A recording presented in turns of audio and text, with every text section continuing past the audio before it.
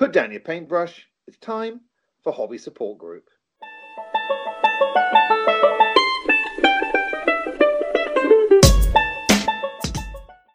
Hey, Tom. Hi, Andy. How you doing, buddy? I'm fine, thank you. How are you?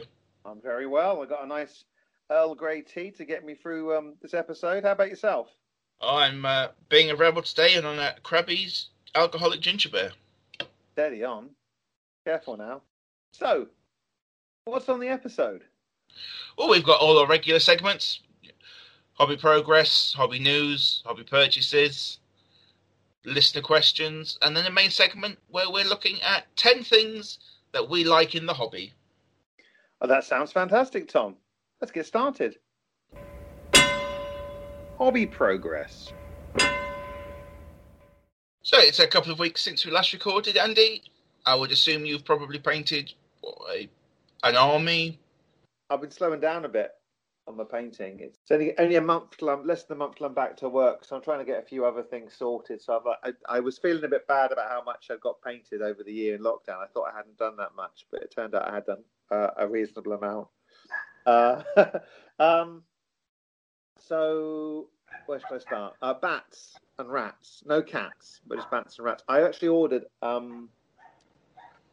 some bits and bobs. I managed to win on eBay some of the bats and some of the rats from Cursed City. We'll talk about Cursed City later on in the show, because I want to use them in Zone Alpha. I wanted to have some rat swarms for that, and I thought bats, rats. What's a letter between friends when you're playing the game? Some mutant bats was good as mutant rats. And I also painted a terror bird for my space goats.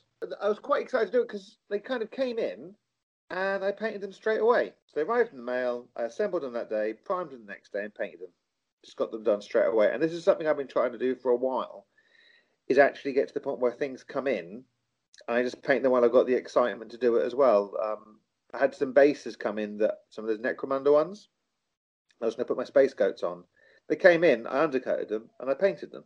This is the dream that I've had, is to get to a point where I can actually paint things straight away, where I have a lot of enthusiasm to get that project done. And that seems to be happening at the moment. My new stuff's coming in. I also finished off my 15mm Moroccan rebels to fight the French Foreign Legion. So I guess that's an army done, Tom. Didn't want to disappoint you. They're finished. One last thing, because I was enjoying my 15mm, I started work on my Dux Britannia Arbor 15mm. I got some models from Splintered Light like 5 years ago, and I finally got them stuck onto pennies and undercoated. And I've done just 6 models so far for my Romano British, but hopefully I'll make a bit more headway as we go forward on those as well. So yeah, I guess a quiet couple of weeks.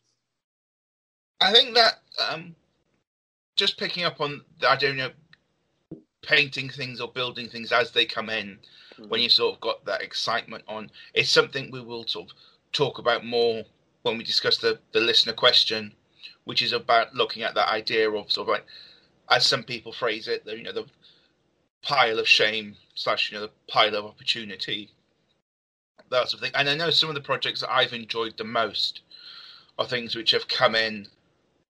I've pretty much like undone the package straight onto my painting table and got on with them straight away. So after painting 9 bases in 2 days a few weeks ago, I was sort of a little bit burnt out by that effort of painting them. So I had 5 days off, didn't pick up a paintbrush, didn't pick up a file, did no hobbying at all. And then when I got back into painting, I took it much more slowly, and I worked on 2 bases at a time rather than 5, and I just found it much more pleasurable. And over a week, I got another 9 of the line infantry painted, which is now all of the standard line infantry painted, which gives me 5 brigades, which is, it looks quite nice. Looking forward to getting them all, flocked up with the flags on, and so starting to see them as full brigades with the light infantry and the commanders and everything on there.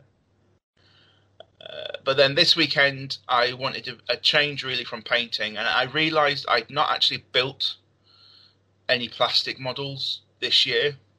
The the last models I built was the Oathmark stuff, which I built over Christmas, and like since then, all I've done really is clean some metal models. Mm-hmm. So this weekend, I mostly built the Japanese armies that I've got that I'm probably going to take to the event in July, but I wasn't exactly 100% sure what I had on a per model basis for the 2 Japanese armies I've been planning for a while. So I got all the tanks built and most of the metal infantry built. Yeah. And the brilliant joy of the Warlord Talyari tracks on tanks. It's like, oh, here we go. So just a shout out to Warlord. Please put the dies for the 6-part tracks in the bin because they never match up. No. I built, I think, 4 of the plastic Japanese Warlord tanks, and 3 of them use the same hull, and they have the 2-part tracks, just like a big one that goes on the bottom, and then a roughly flat one that goes on the top. Yeah. Piece of cake.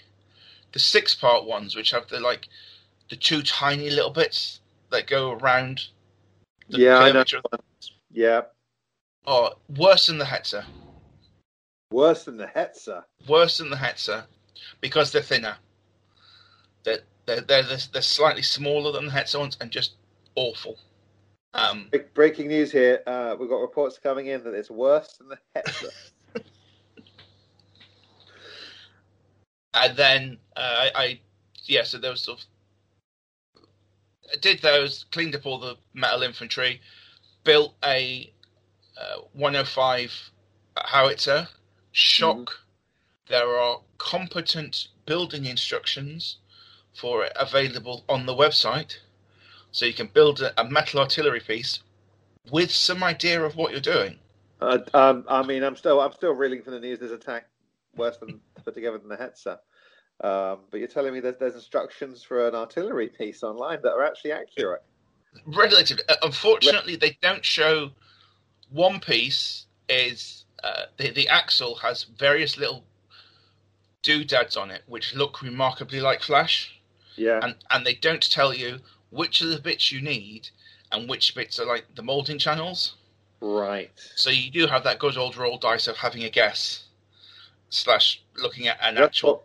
That's what mud and weathering stuff's for. Oh well, slap some mud on. It's got dirty there.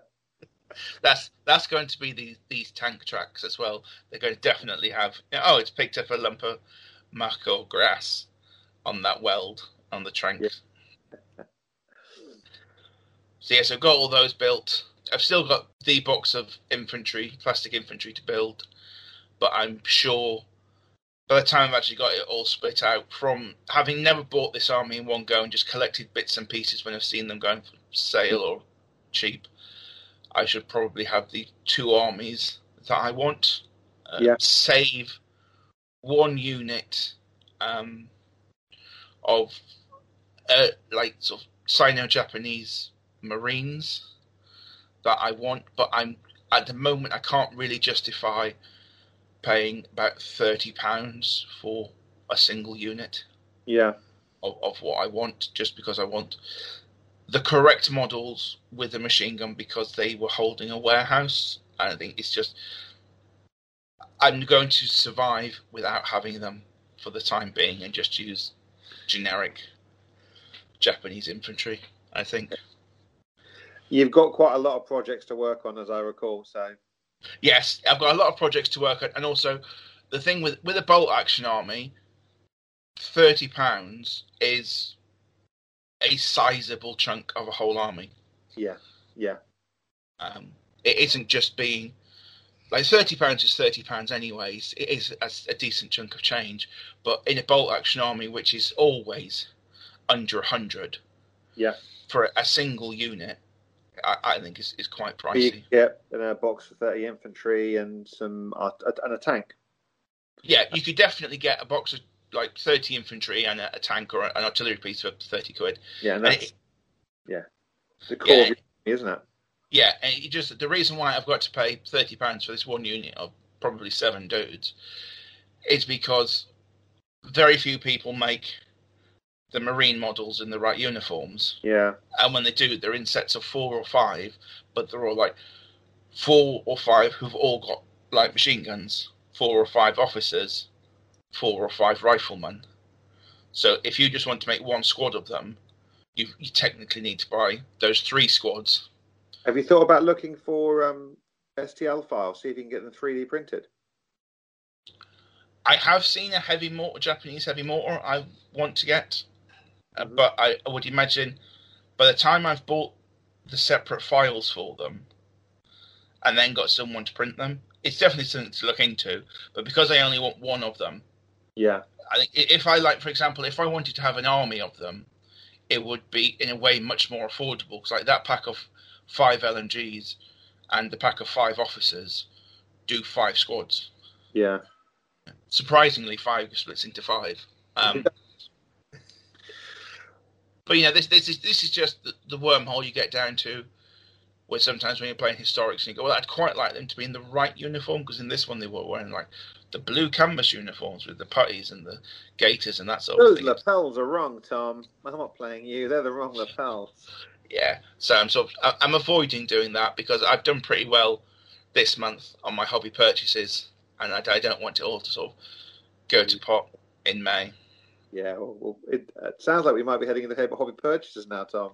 Well, shall we, with that classy segue, shall we move into hobby purchases? Only if you play a jingle.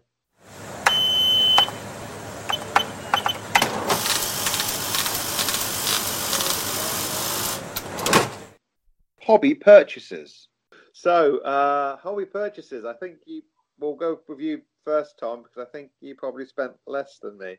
Well, if listeners recall, at the end of March, I made the prediction that I wanted to spend £15 in April, or less than £15, the most of £15 in April, and I have spent for the whole of April £13.50. Which well done. I decided not to get back the Nick starter for Stargrave. Yeah. I was looking at it, and it was a cool deal. It was a very good deal. I would like a box of the troops. I'm going to get the rulebook soon, but I just decided at the time there was none of the extras that really jumped out at me. So I was like, I need this model. Yeah. They were nice models, but they weren't like, I need this model. I've already bought a crew for them. Yeah. I think the extra models that you need for the wandering characters and that sort of thing, I'm sure I can pull out of my collection.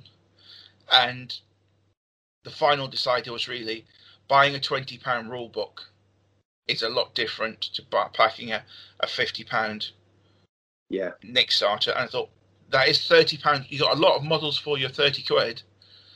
But I just, I've just been talking about how I'm not spending £30 on a bolt action unit. I thought I'm getting a lot of stuff for it, but it is still quite an outlay for the stuff that I'm getting. So I decided not to. Yeah, no, I had exactly the same. I've not backed it as well, Tom, and that's not because I don't think it's a good deal. I think it's an incredible deal. All the extra stuff you get is fantastic. That's good. That's good if you need the extra stuff. And I am not running out of things to paint and build right now. Yeah. I might go and buy another box. And as you said, none of the models are like, I just have to have that model. And I have a dice and I've got plastic sprues of things lying around in my bits box. So I'm not running out of things to back. But I just thought, am I just spending an extra £25 here for stuff that I don't really need? And I'm going to have sat there and in my to-do list when I don't really need them. So I think I'm just going to get the rulebook because that's actually all I need right now. Yeah, exactly. That's exactly what I'm going to do. And because I don't need the rulebook right now, because we're still relatively a while off, I think, gaming in person. And also, when we do start getting some gaming in person, personally, I'm going to want to play some bolt action, so I remember how to play it before we go to this event. That is exactly my thought as well. We've got this event. I need to learn how to play that game again. And something about dice. Yeah. So I thought picking up Stargrave rulebook can wait till I put an order in at a later date and add to the postage. So what I did buy, talking about you see a model and you need to buy it, a company there is, for international listeners or people who are outside of London, might not know that there is the mayoral election in London going on at the moment. And one of the candidates, Lord Binhead, I think his name is, or something like that, has released an official 28 mil figure as part of his election campaign. Is actually a charity figure that raises money for the NHS. But I was looking at the website where you can purchase that model from, and they were selling a model called Mad Marks, which is the Road Warrior, as it's Karl Marx as the Road Warrior. And I thought that is a model I do need to own. Yeah. So I bought that for £4. Oh, you can make it into your Stargrave, or I think it would make like a good Stargrave pilot or something, trying to redistribute capital. Yeah, it's going to seize the means of production, I think. Yeah, now sort of needs. So started me thinking of like what other sort of political characters would be good to sort of fit into sort of 1980s post-apocalyptic sort of movies. Yeah. Imagine sort of Ayn Rand does some kind of weird Master Blaster sort of combo-y. And then so that was the one model I bought this month. And I bought a little bit more than that, Tom. My purchases aren't finished there. Oh, okay. I then learnt of a rule set made in New Zealand called Tribal, which is it's a skirmish game for fighting intertribal warfare in a pre-gunpowder era age. It's like it's meant specifically, really, for fighting things like Maoris, like battles and that sort of a thing. And there are some really nice Maori models. But the reason why I purchased it was that somebody was saying on a group I was reading that you can also use it for playing sort of like heroic era things. If you want like Achilles versus Hector, it's a brilliant rule set for doing that. So, and because I've got Mortal Gods models knocking about and that sort of thing, I picked that up and think it would be something quite interesting sort of look at, because it's one of those rules where, although it's meant primarily for playing Maoris, you can easily use it for any intertribal conflict. You can have Greeks versus Trojans, you can have Vikings, you can have plain Indians, do whatever you want with it. Models do you need per side? Each mission has a different amount of points, and different types of unit are different points. So like a hero is worth 1 point, and it could be like minions are like 5 of them are worth 1 point, and most armies have, I think, about 4 points of models. So you're probably looking at like, I haven't read the rules at all in depth yet. I think you're probably looking at somewhere between 12 and 20 models in total. But I think you could possibly play it with 4 models or 30. Well, we should probably play it and then have a review. Yeah. Cool. You can buy a hard copy of it for £15. I bought the PDF for £9.50.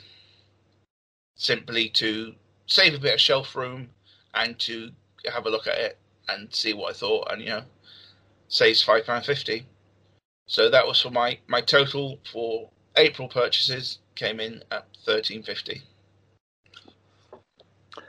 So Tom, I think I've worked out why I never have any money. So I may have spent a little bit more than you this fortnight. So I got those bats. The bats were £7 off eBay. That's pretty cheap. And the rats were £4, even better. Amazing prices for those. Now, I may have mentioned that I tried to get some inserts for my really useful box before. I ordered some from Sally Forth. And when they arrived, I realised I hadn't bought the actual tray inserts, but I bought some dividers to go inside the tray. I actually completely misordered the wrong thing, but I kept holding it because they might be useful in the future. So I didn't have the actual insert. So I then went and bought those inserts that I needed from War Bases because I was sure I was getting the right thing then. But I also wanted to get a few of the 2 and 1p bases because I'd painted up my French and Moroccan guys, so I wanted some movement trays for those 15mm guys. So I bought those from War Bases as well. So I got enough for the whole army to be on bases, and that was £43.74. Yeah, it's. I know when I was doing the Oathmark stuff, I kept having to buy the Oathmark and the War of the Roses stuff. Keep buying movement trays for them. Was just it's surprisingly expensive. But I'm thinking that small scale, it's just going to make the games so much easier to play. And it's I just did it. I just like as a outlay now, but it's going to help me in the future. I actually get the games played. I bought some Shield transfers from the Little Big Man Studios, because I have my models from Splintered Light. They actually make specific transfers to go on those models, on their shields, and I thought, well, I have to get those because it's going to make my life so much easier than trying to paint the designs on. And they were like, it was like £8 for all the shield transfers for the Saxons and for the Romano British. So like, yeah, £8 for those. Then Warlord had a bit of a sale, didn't they? So I bought Clash of Eagles and Albion Triumphant Volume 1. Because I am thinking of doing Austrians, but I'm also thinking of doing Portuguese. We are hoping to do some, we'll talk about later, some Napoleonics perhaps in 2022.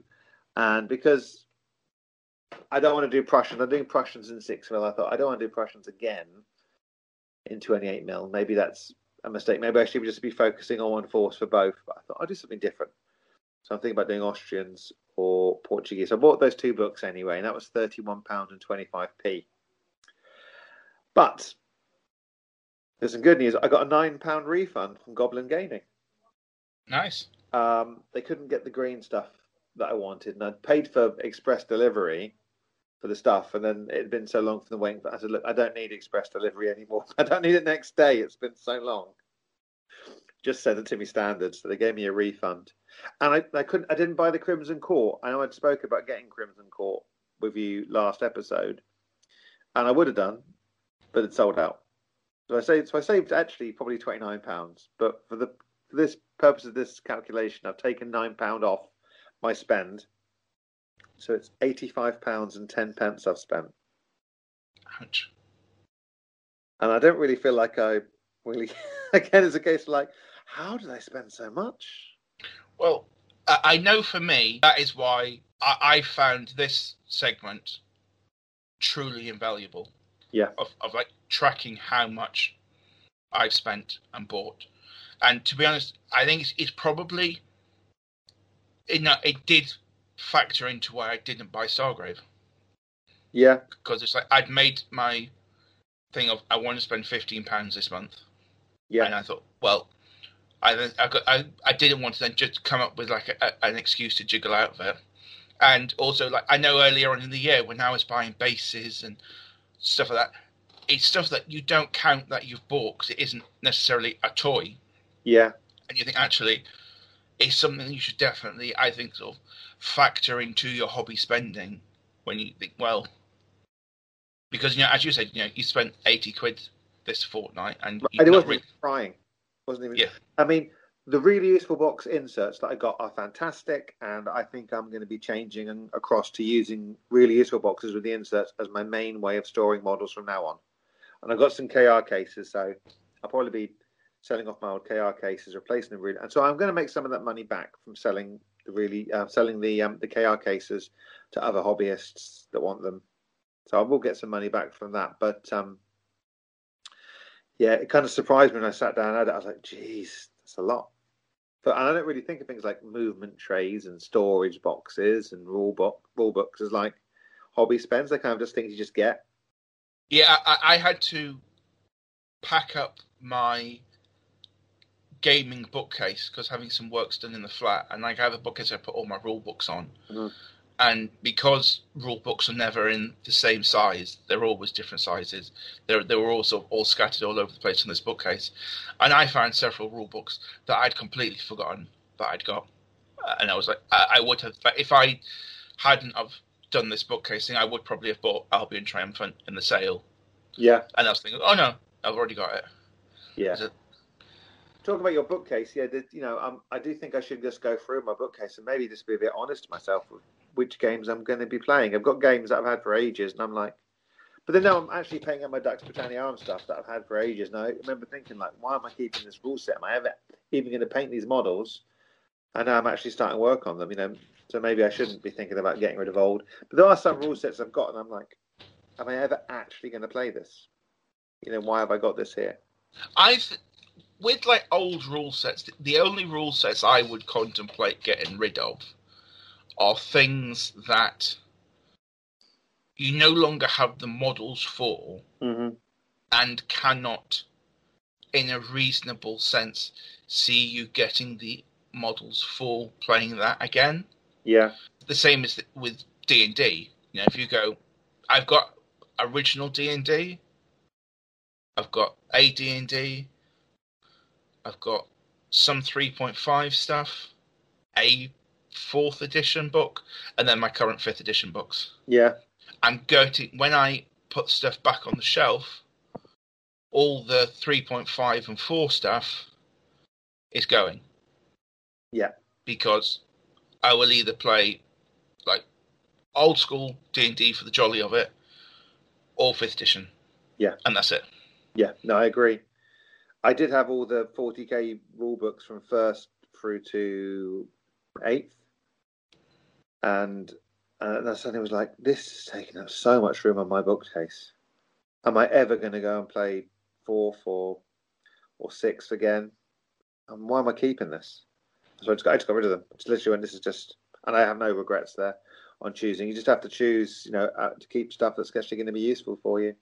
So, hey, maybe I'll go through and have a look through my rule sets. I've still got that copy of SPQR. So maybe that can go. Yeah, I think that's probably one that could go. Yeah, but also having a look at thinking, actually, I don't like this game. Yeah. It can go. I think it's perfectly, you don't have to hoard rule sets just because you've got them. Yeah. Do you? But I think, I know I somehow acquired a copy of Black Powder. I think possibly I might have been even, a relative might have bought me a copy of Black Powder for Christmas or something when it came out. Yeah. And so I probably had a copy of Black Powder for 8 years before I even contemplated playing Black Powder. And so I got this random book. Because I was playing in 2012, I think, when it came out. I was nowhere near playing any historics. I played 40k all the time. Yeah, same here, I was like, what do I want this random book for? Jump forward nearly a decade. It's really nice to find that. I've got the hardback rule book on my shelf. Yeah. And the same with the Dux Britanniarum stuff. It's an evergreen game in a way, isn't it? Because you just need Dark Age models to play it. Yeah, I mean, the list, the army lists are really contained as well. It's really small forces. I bought it all in one go. So I got the expansion, so I can play Picts or Scotti. Like another 4 forces you can get if you want to play the Irish or something as well. And I played against Neil. Hi, Neil. We played it a while ago, and it was good. But we just didn't then take it any further, and I hadn't painted my models, and because I was using Beastmen as Romano British. They'd skinned them. They were wearing the pelts. I guess that's part of it. But I knew I wasn't using the right models, so I didn't. Maybe we didn't, play it as much as we would. But that's something I want to play and give it a proper go. Well, no, I think I've got a whole little section of those Osprey games that I really want to give a go with. I think they could well be. Do you mean really Two Fat Lardies? Is it Two Fat Lardies, Dux Britanniarum? Dux Britanniarum. There's a Dux game that is Osprey. I was thinking I've got the Osprey one, which I think is definitely Dux something. It's similarly named. Yes. No, dyslexic person can't read the difference. They're both Dux Britanniarum in my head. I didn't know that. I've got very similar games. I've got the Infamy from Two Fat Lardies. Yeah. which is the Roman game that I would like to play at some point, and I've got some. You've got Romans as well to play, and Celts, haven't you, for playing that? Give that, this strange uplit future where we could possibly play games. Yeah.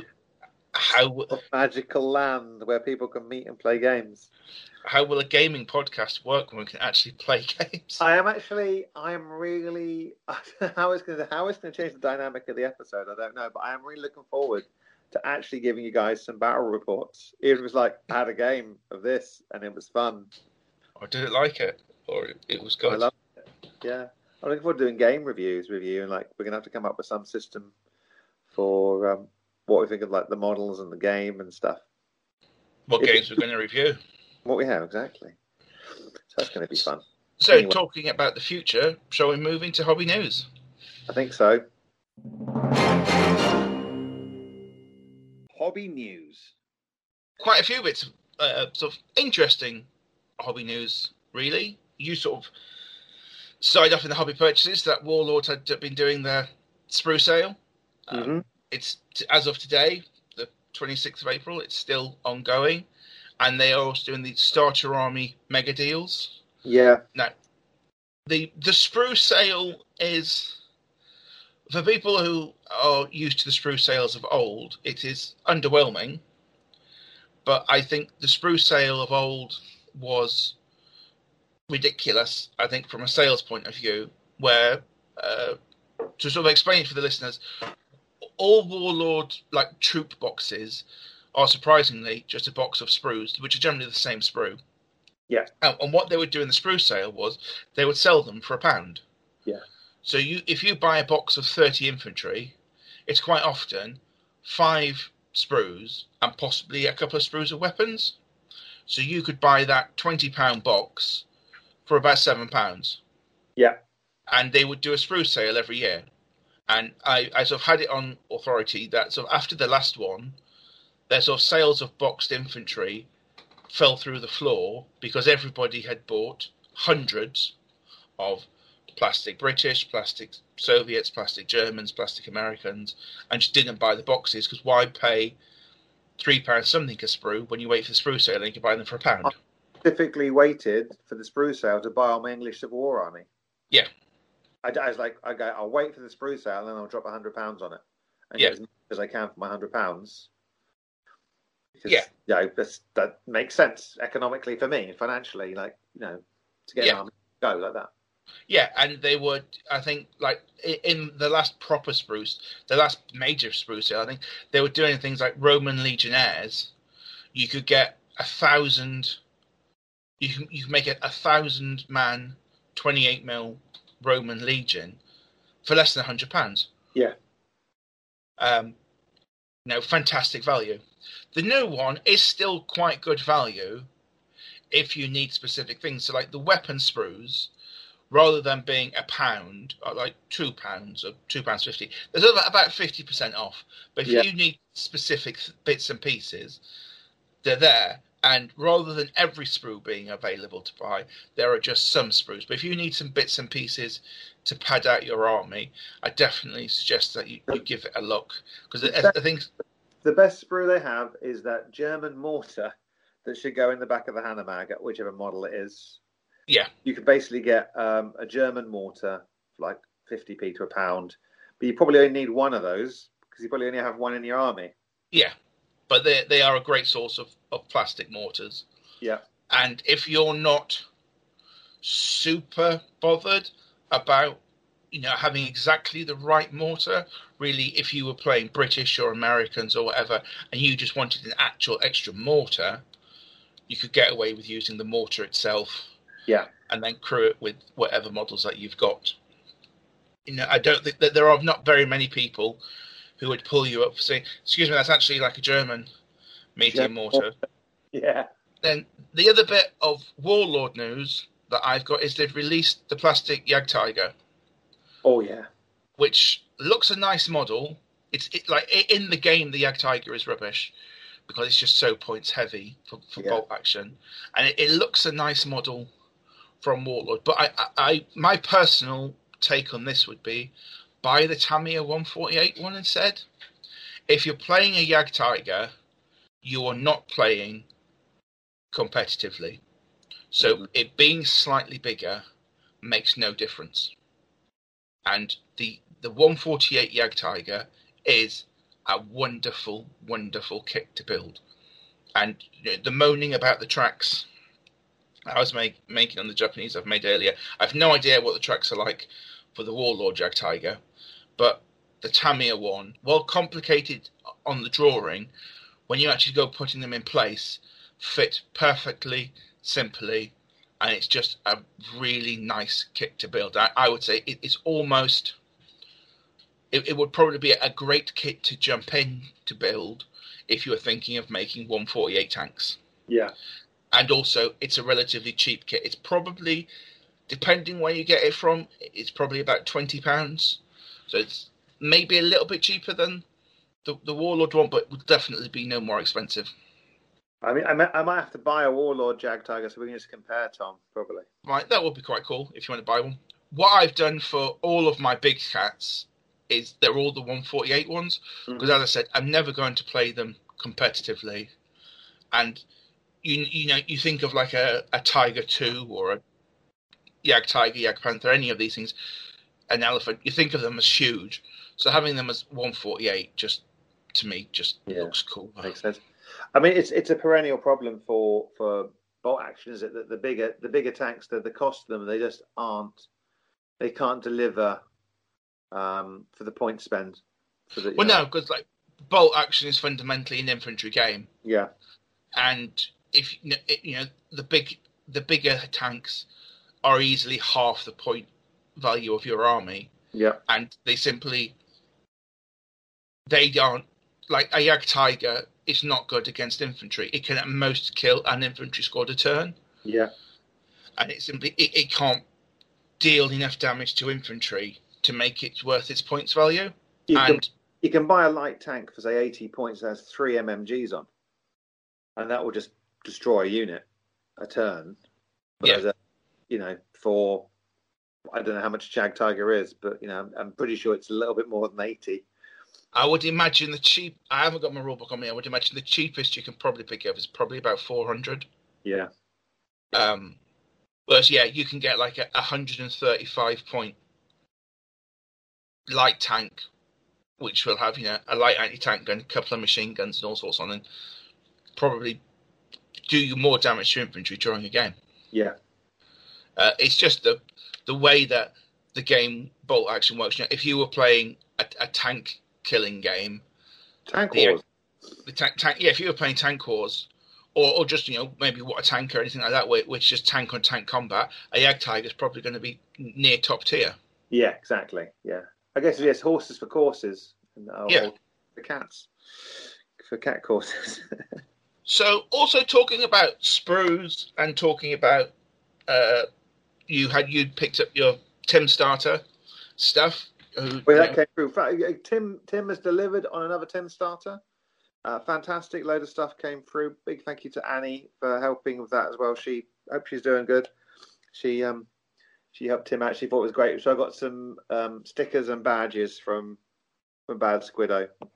So he was going to put together something he was going to do another one for War Games Atlantic stuff. Yeah. But he discovered that there's a company already doing it, so he didn't bother. And so that is a company called wargamesemporium.co.uk, and they sell single sprues for a great many manufacturers and that sort of thing. And if people listened to the War of the Roses conversation we had many episodes ago, you can pick up all the individual sprues from Perry Minis to do that. So if you are on your own and wanted to dive in, you can get those specific sprues that you want, and they do GW sprues, Perry sprues, Warlord sprues, everything at quite a decent price. Yeah. I looked there because I for some strange reason want to do Space Lizards as well. So I've been eyeing up the Warlords Atlantic Lizard Man box, thinking about getting some lizards for Stargrave, obviously. Yeah. Animal space, it's our theme. Then another website that I found that had got a sale on that I quite like the look at is the Geek Villain Wargaming mats. Oh yeah, they're supposed to be really good, Tom. Which are now these seem.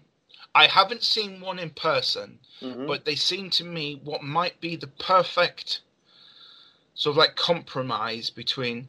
I really like the practicality and the function of the gaming like the mousepad style neoprene ones, but I also really like the look of the teddy bear fur ones. Yeah, but the teddy bear fur ones, just I don't think, especially in a club environment, aren't practical. Yeah. And also they're not always brilliant for actually having a model stand on. Mm-hmm. Whereas I think these Geek Villain ones, which seem to be printed on some kind of micro fleece, just look spot on, and they aren't expensive.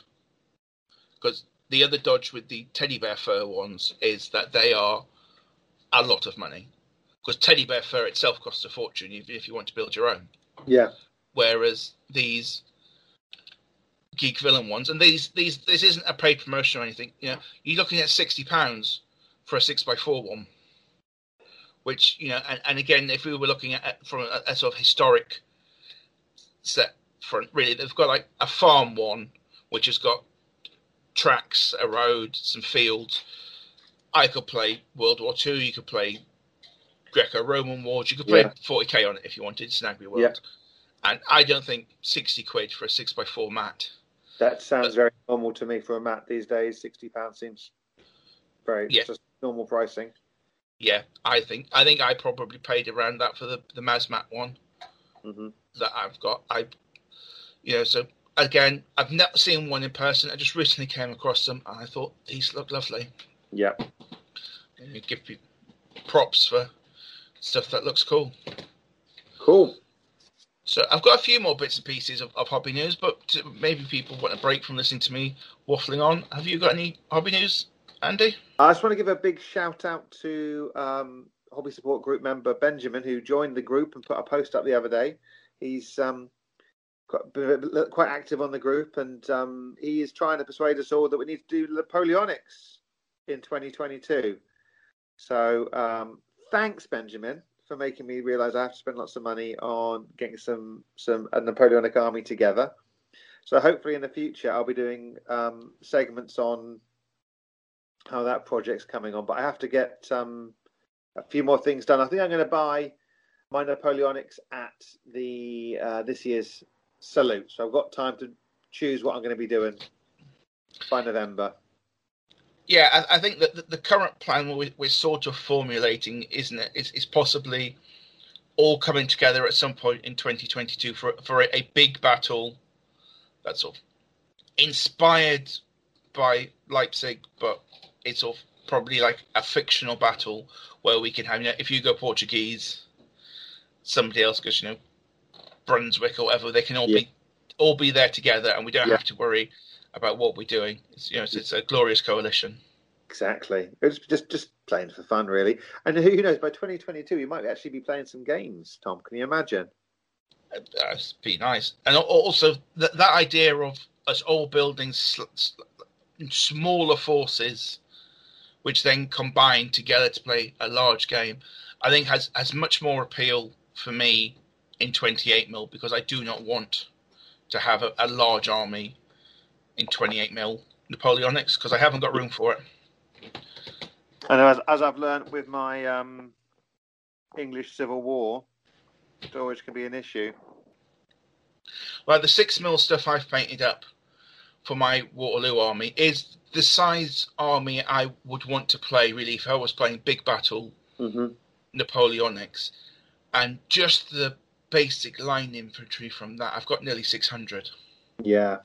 And so if they were in 28mm, not even the cost of buying them or painting them, it's the thing of storing them. Yeah, it really is. Haven't got, but I am going to do some small forces in 28mm, and I can see, in 6mm, I've got 6 brigades. And in 28mm, I might make 1, possibly 2.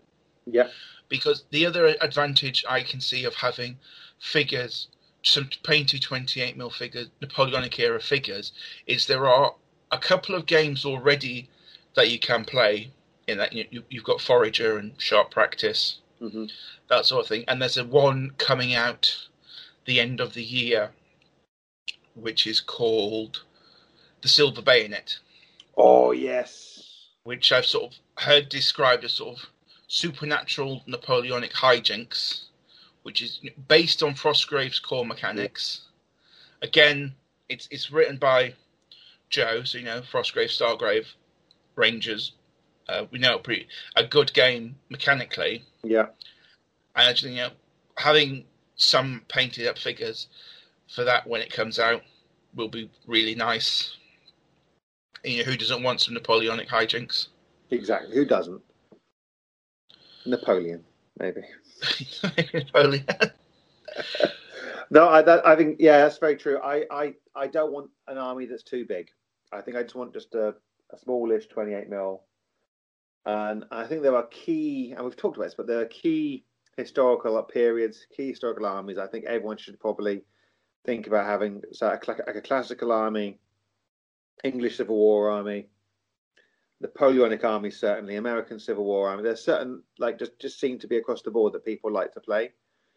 So I think I can be a proper historical gamer once I've got a painted 28mm Napoleonic army under my belt. Yeah, and I think this would be, again, an interesting topic for our listeners, so please chip in with this on the Facebook page. But what do you think are the key periods that define sort of what a historical wargaming is in your period? I would say if I had to pick like a top 5 as somebody in England, I would say number 1, you've got World War II. Number 2... number 2 and 3, I think, are interchangeable. You've got the English Civil War and Napoleonics. Yeah. And number 4 is Viking era, Dark Ages. Yeah. And number 5 is Romans. Yeah. And I think probably with the Romans, I would imagine, again, that's probably a double. I think, World War II, you've probably got one army. Maybe you might have multiple armies. English Civil War, Napoleonics, you've maybe just got the one army. I think Dark Ages and Romans, specifically Ancients, you've probably got a Roman army and someone that they would fight against. Yeah. So you might have Romans, Celts, you might have Romans, Parthians. Whatever they're what I would say would be my top 5. What about yourself, Andy? I mean, yeah, if you're looking just sort of based here, sort of in the British Isles, for certain, that's I think, but certainly over in North America, you have to start looking at American Civil War would come in quite high there. Yeah, as well. Completely, maybe War of the Roses and stuff, maybe higher or lower. I don't, because I mean, if I'm honest, I'm kind of new to historicals. I was always, as yourself, always a 40k player, but I think sounds like a pretty correct list to me. But I'd like to, maybe we should do a poll on the Facebook group and see what people say. Yeah, I'd be much more interested in if you're living in continental Europe, is 30 Years' War something that you play? Yeah. If you're in Sweden, it's like the Great Northern War.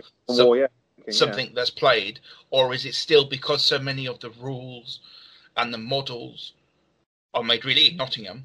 Mm-hmm. Is it still a much more a British centric? It's time we talked about the elephant in the room. Yes, I think time we talked about Cursed City. Yes, and now our retraction from last. Accurate, our prediction was everyone was calm. There was no panic buying. I mean, I'm sure if you play a clip now, Tom, it'll be about us talking about how it's limited release, right? Yeah. Through the power of the imagination, people can refer back to episode 12 and 13 when we were talking about Cursed City and how it was going to be part of the standard product range going forward. So that I didn't have to buy it now because I can buy it in the future when I wanted it. And I thought I quite liked it, but I didn't want it this year. I'd pick it up maybe next year. It was a good deal and all of this sort of a thing. And feel so calm and relaxed to know that's the case, Tom, and we can just wait till we have the money available, save up for it maybe for a year, and then pick it up. And that's what happened, right? No, it appears we lied. It's gone. Yeah. For a variety of reasons, it seems it's gone, and it's definitely not coming back on the web store. Mm-hmm. Now, there seems to this, as again, we're recording this on the 26th of April, and this is like an ongoing breaking story where something seems to come out new every day. Yeah. At the moment, as I understand it, it says it's definitely not coming back on the web store. It may come back as like a brick and mortar store exclusive. Mm-hmm. It could be to how some of the Warhammer World exclusive stuff works. Yeah. But there are some boxes you can only buy from Warhammer World. Or it could simply be they will send it to the shops. If you want to buy it, you have to walk into a shop to get it. To get some more footfall in the shops. Because they have done models you can only pick up at in stores when it's like their anniversary or store opening. So there is a history of there being limited models you can only get in stores on certain days. Yeah. But it also, I don't know, and I don't think there's any information out yet, if they are going to be printing more copies of it to go into stores. And so, in theory, you can always pick up a copy if you go into a store, or if it's going to be, we have a finite amount of copies, these copies are going to go to stores, and then that's it. Yeah. I mean, the truth is, Tom, we just don't know. We don't know. We're guessing on what's going to happen, and, we've been wrong before, and I guarantee we'll be wrong again. But watch this space, see what's happening with Cursed City. I've specifically went and got those bats and those rats because I think they'd be really good for Zone Alpha. But if there's a model you can't live without from the set, I'd suggest to you go and look at some resellers now to get yourself one, because who knows when... Yeah, I would say if there is a specific model that you want or you think you need to add to your collection, get it now. Because I think it's quite likely, I think that it's going to be gone, it's gone. Listener questions. Hey, Tom. So this episode's listener question. I met up for a very socially distanced outside meeting with one of our listeners, Hi Monk from Googly Eyed Skull, and he had a different view on, I call it my cupboard of shame, pile of shame, and he said actually it's a cupboard of opportunity, and that we shouldn't be so negative about what we have in our pile, because he said it's just an opportunity. It's different things you can go to, and he is very much, if you've seen some of his work, is Alpha Legion Dreadnought he converted, looks incredible, and having that resource of all these different parts for him as a modeler is fantastic. So he feels that we're being too negative on ourselves, calling it a pile of shame, and we should be a bit more positive about it. And what do you think about that, Tom? I don't think it's good to be negative about any part of your life, really. Unless there's something negative in your life, then be sure it's negative about that. But I think if it's part of your life that you enjoy, to be negative about it, I don't think is a good way to live. Yeah. In the loftiest sort of ways. I don't like, personally, the idea of having a pile of shame and thinking of it as a pile of shame, because I'm not ashamed of it.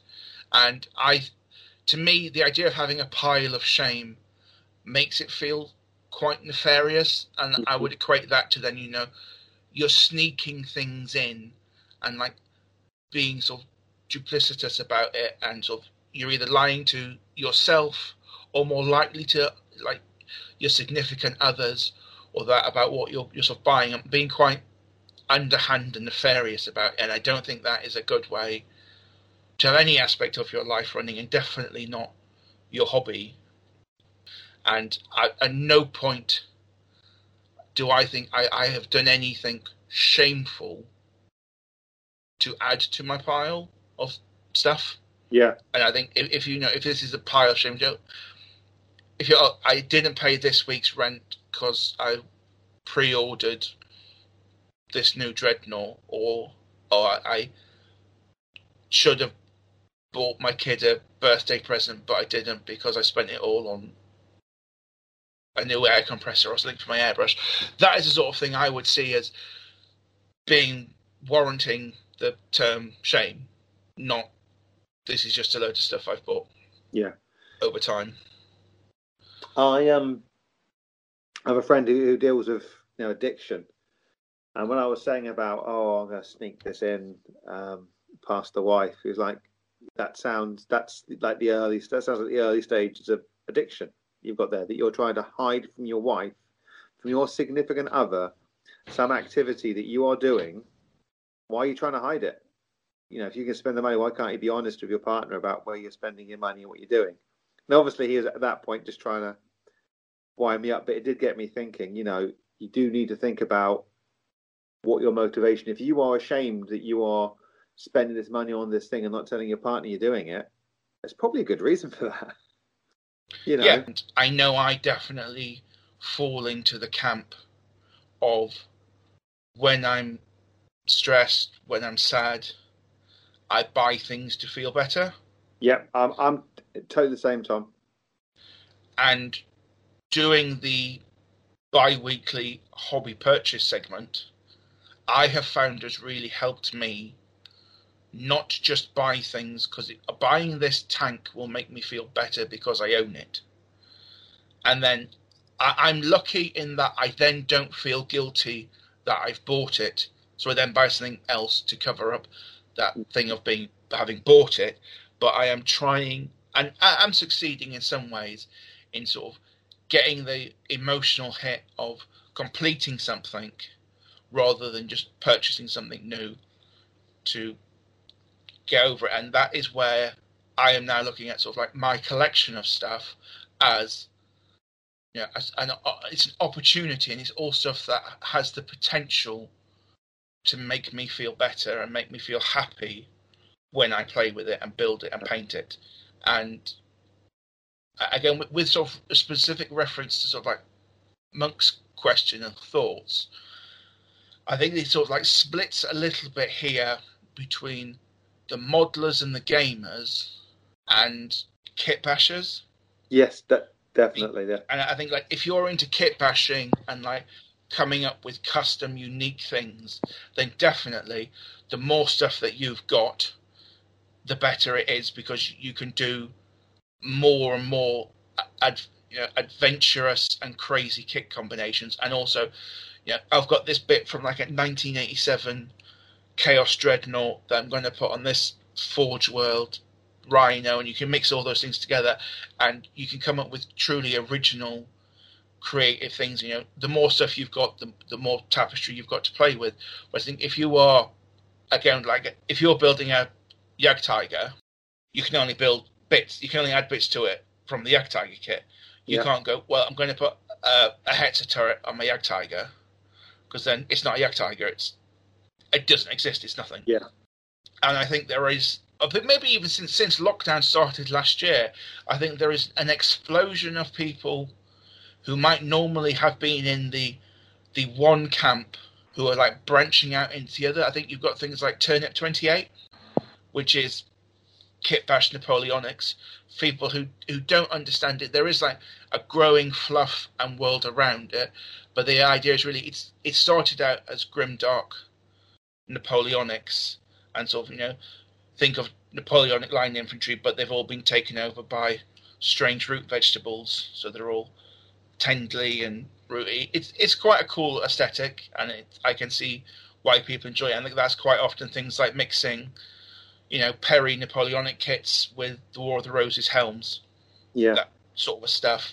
I think really, it's the sci-fi and fantasy which allow things to sort of really go hog wild, and that's where I would say, the more kits you've got, the better, because it doesn't matter if I've got this kit of Ogryns and I use all the Ogryn legs on something else, it doesn't really matter that you've then got a load of Ogryn torsos left, because you can use all those torsos for something else. Whereas if you're a Historics player and you end up left with a load of mid-war US Marine smock torsos, you can't really put them on like Russian legs or German arms. It just doesn't work. Whereas if you kit bashing, your imagination is what you can do. Yeah. The way I see it is, if you're kit bashing, your pile is a tool that you can use. Yeah. But if I was spending loads of money on tools for fixing cars, but I never fix cars, it'd be a waste of money. Having a tool that I'm not going to use is no help to me. I think in the hobby sphere, I think a good thing of that is maybe one removed from models is people buying board games. I know an awful lot of people who have thousands of pounds worth of board games which they've never played.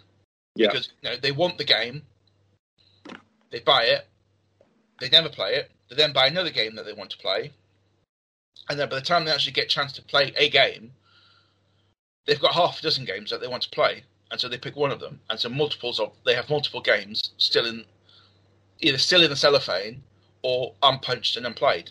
Yeah. And I know I've got I'm looking at my game collection now, I've probably got 4 games that I've not played yet.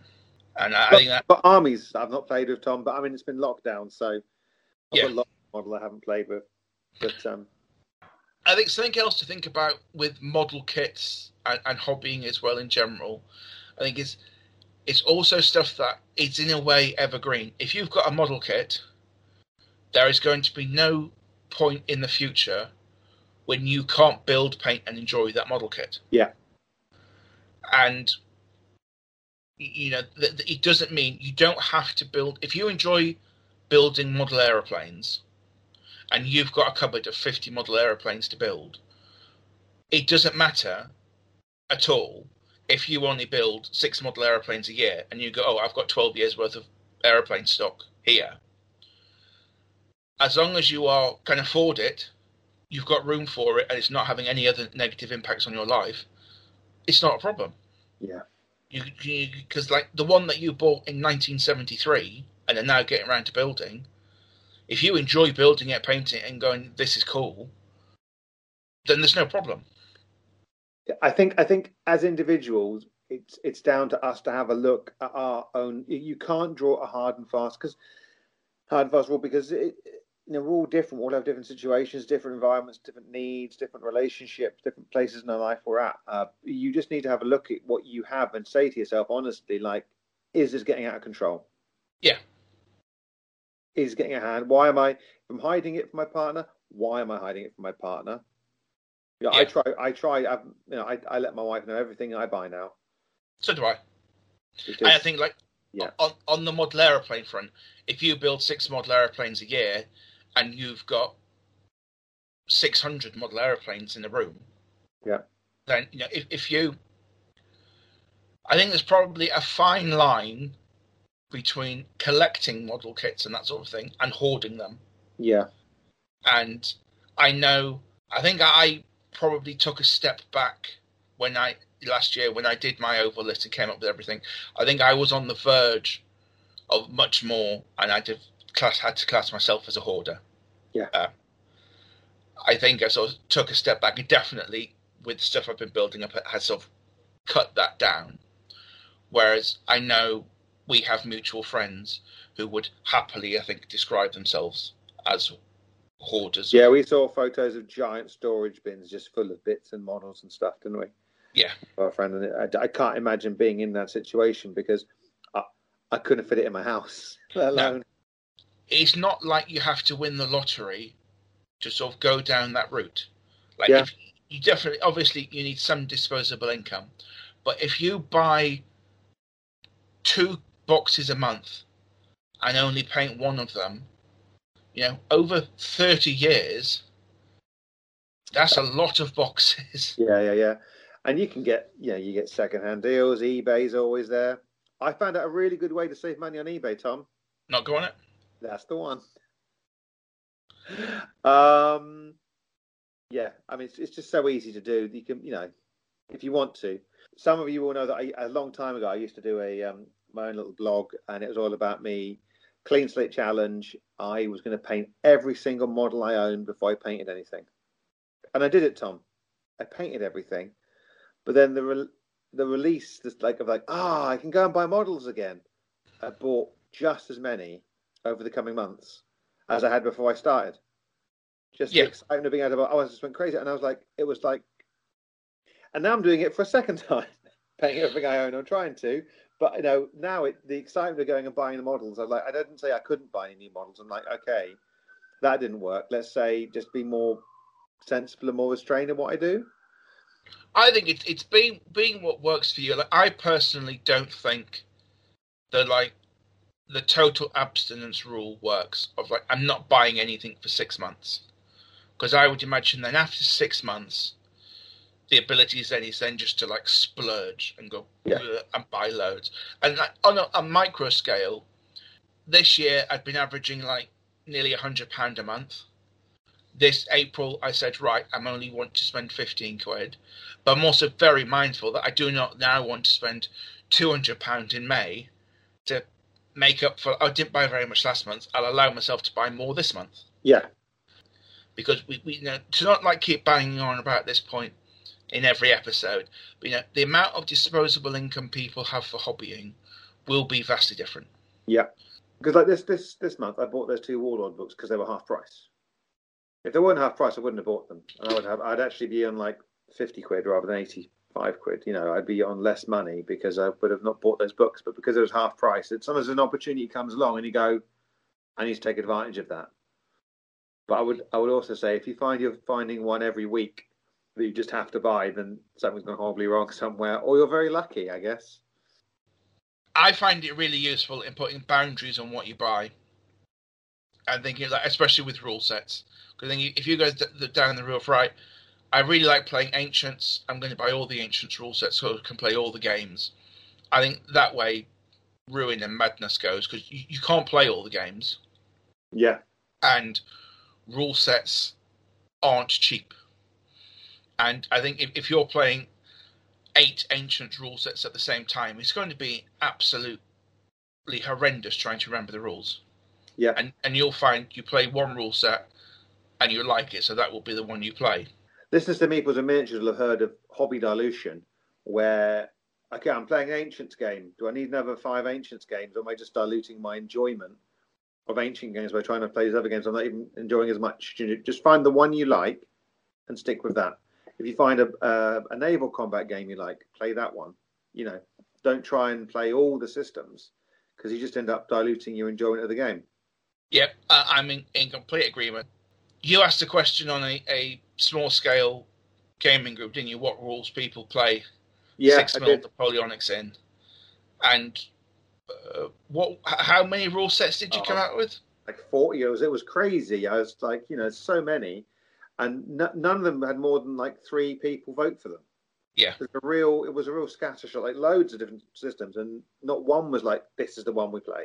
Yeah, and if you were to buy half of those, you're looking at thousands, aren't you? Yeah, I mean you couldn't play that many. No, you wouldn't have the time. Find what you enjoy and stick to it, I think, is a good mantra. If you haven't played a game yet at all, do you need to start buying all the expansions? I deal with that as well. Yeah, you're right. A lot of add-ons for books and rule sets just give people who play the game a lot more stuff to do for stuff that they've become bored of because they've been playing it to death.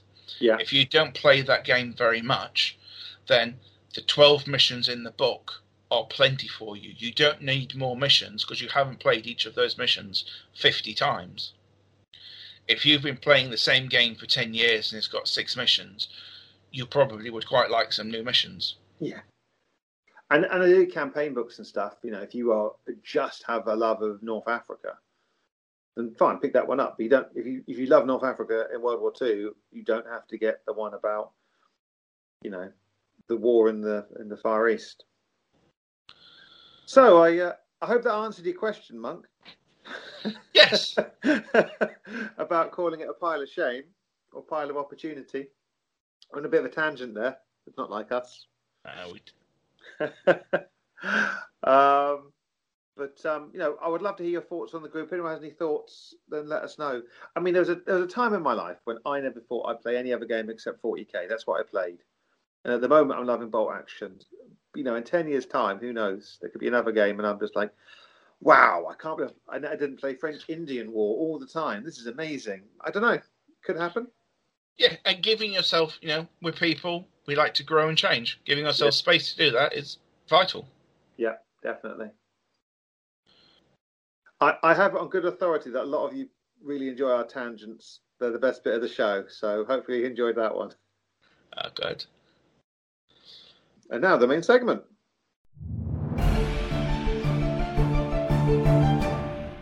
The main segment. So I've come up with 10 things I love about the hobby. I'm looking forward to hearing them. I thought it'd be quite nice to go through them with you and sort of get your thoughts. And I'm not saying these are the ultimate 10 things, but I just sat down and was like trying to work out what are the 10 things that I like about the hobby. So I tried to make a little list of what the things are that I really enjoy. If you want to listen at home and see if you agree, or let us know if you think there's any more that I should have put on there, then do let us know on the Facebook page. But number one, Tom, planning. I love planning things. Whether it's going to be a hobby purchase, whether it's what armies, like army building, thinking up, planning color schemes. I am the kind of person that likes to have a little book and make little notes about things and make an oval list if you're planning what I'm going to paint. So for me, a really big part of the hobby is just planning my projects. I don't know how you feel about that. I would say it's probably the one area of hobbying which I spend the most in. Drawing up army lists, learning either, it used to be maybe the fluff of background for a game or a faction, now the history for a historical game, or, the myriad other bits of learning that we apply when hobbying. I find that sort of the planning and the sort of the mental stimulation that goes on in the background of it just so rewarding. And if I spent 10 minutes rolling dice for every hour I spend building army lists or looking at rules and that sort of stuff, or working out how to game things, I would play an awful lot more games. Yeah, for sure. I mean, it's just like if I was to weigh up all the different things I do in the hobby, from painting models, playing games, buying models, like planning must be the number one on that list. Sure, like it is number one on my list. It was the first thing I thought of. What do I really like? I like planning. Building the hypothetical shopping cart of things that you're going to buy. That's, I think, by far and away my number one played game. Yeah. I mean, I like Curse City recently. I was going through the models because we now know it's going to be obviously more limited than we thought it was. I went through and planned, or looking at what they're going for, how much I want them, which ones am I going to buy, which am I definitely going to have to get, which am I going to go, no, I'm not going to get those. It's fine. I'll let them pass. Even that was planning. Yeah. What models am I going to get? Even I guess to some part when you're building models as well, you're planning what loadout of weapons they're going to have. So, okay, if I use this weapon, it might mean that I can't have this weapon over here because you might have to share arms or something. So even that's planning. Well, yeah, I would say under the umbrella term planning, really, it's so many intrinsic different stuff. If you're building models, there's quite a lot of planning goes into making sure you've got everything you need for when you build them. From playing, have I got the models? Have I got the bases? Have I got the correct tools to build the models? Have I got the right paint to paint them? All these sorts of things all come in to planning, and I would imagine none of us really quite appreciate how much planning goes into something. For example, I was buying tanks for my DAC, and I was like, well, okay, what tanks were in the desert? And then finding out I was Panzer IIIs, and then choosing the right Panzer III for the year I was trying to emulate with my army. It's not just go get a tank. It's not just go and get a tank, but even when you get a tank, it's the slight modifications to the engine or something that you don't know you're going to be choosing when you start assembling. Even that, there's a planning to that as well.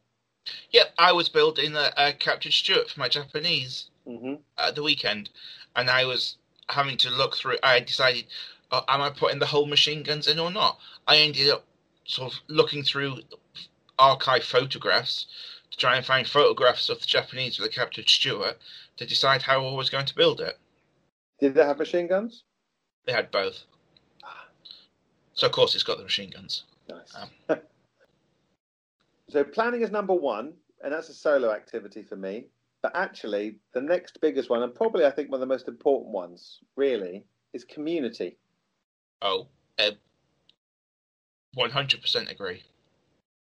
I mean, we play at the Hackney area tabletop enthusiasts, and sometimes I go and play and drink a beer, and sometimes I just go and drink a beer and I just go down to hang out and be with friends and have conversations about games or history.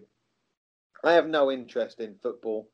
Sorry, everyone, I have no interest in football, Tom, but I imagine this must be what it's like for people who have an interest in football, who just go to pubs normally and just chat to people about football.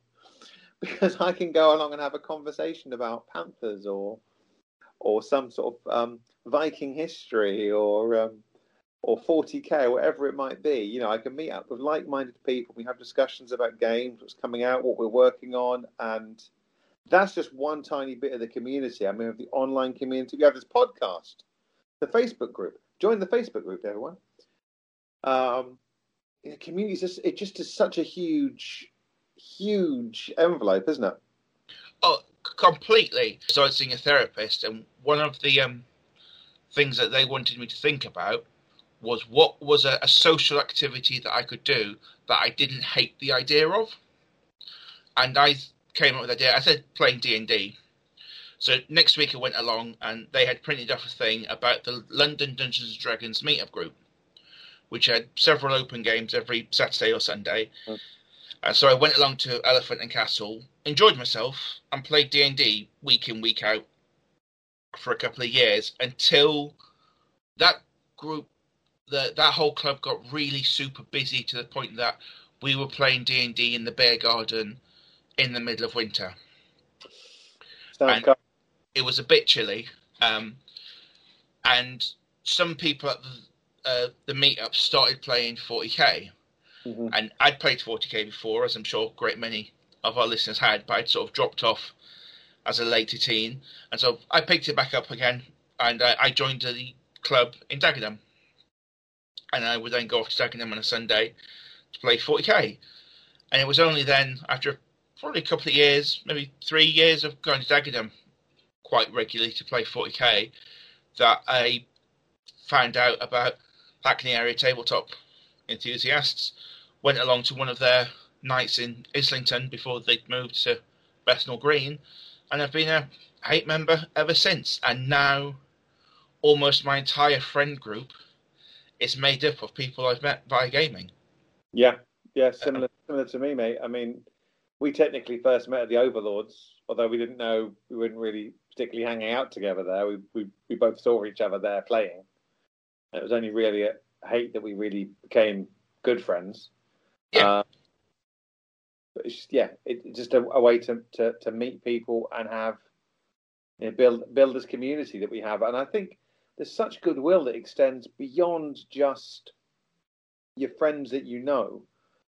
I feel I could reach out to any games club. If there's a games club in India or a games club somewhere in America, if I was in Idaho or something and there was a games club, I feel I could go, hey, gamers, can I come and join in? They'd be like, yeah, of course you can. You know, it'd be excited to have a fellow gamer come and visit from London. You know, they'd be like, bring us some Forge World from the bins, but, you know, come over. I think that is a part of us, though, as sort of social animals. You know, so without going too sort of psychological or philosophical on it, gaming is really like it's a perfect medium to facilitate play between us as adults. Mm-hmm. And, you know, play and in this case of gaming, it boosts your energy, and, you know, it combats stress, and it's a fantastic source of endorphins. Yeah, you know, they're sort of like the chemicals that our bodies produce that sort of relieve stress and pain, and, you know, it can sort of like gaming can improve like brain function and help combat stress and depression, that sort of thing. So just playing a game, even with a stranger, can quite literally make you feel much better, both mentally and physically. Yeah, for sure.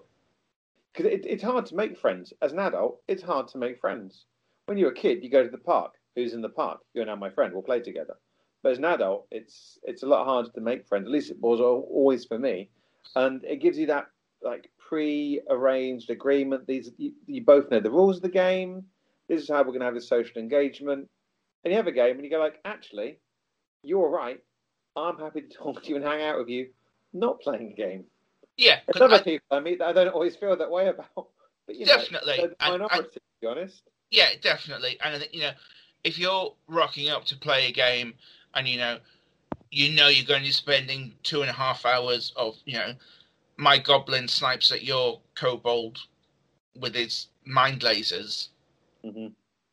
If that's the sort of thing that you're into, then you're going to stand a far better chance of being into that sort of sharing like-minded time, space with people, rather than the person who happens to be in the cubicle at work opposite you might well not be in the mood for a chat about the God Emperor of Dune at lunchtime. Yeah. Whereas if you're playing 40k, they might well be happy to chat about sandworms. Yeah, as you try and explain why God Emperor of Dune is just like Love Island.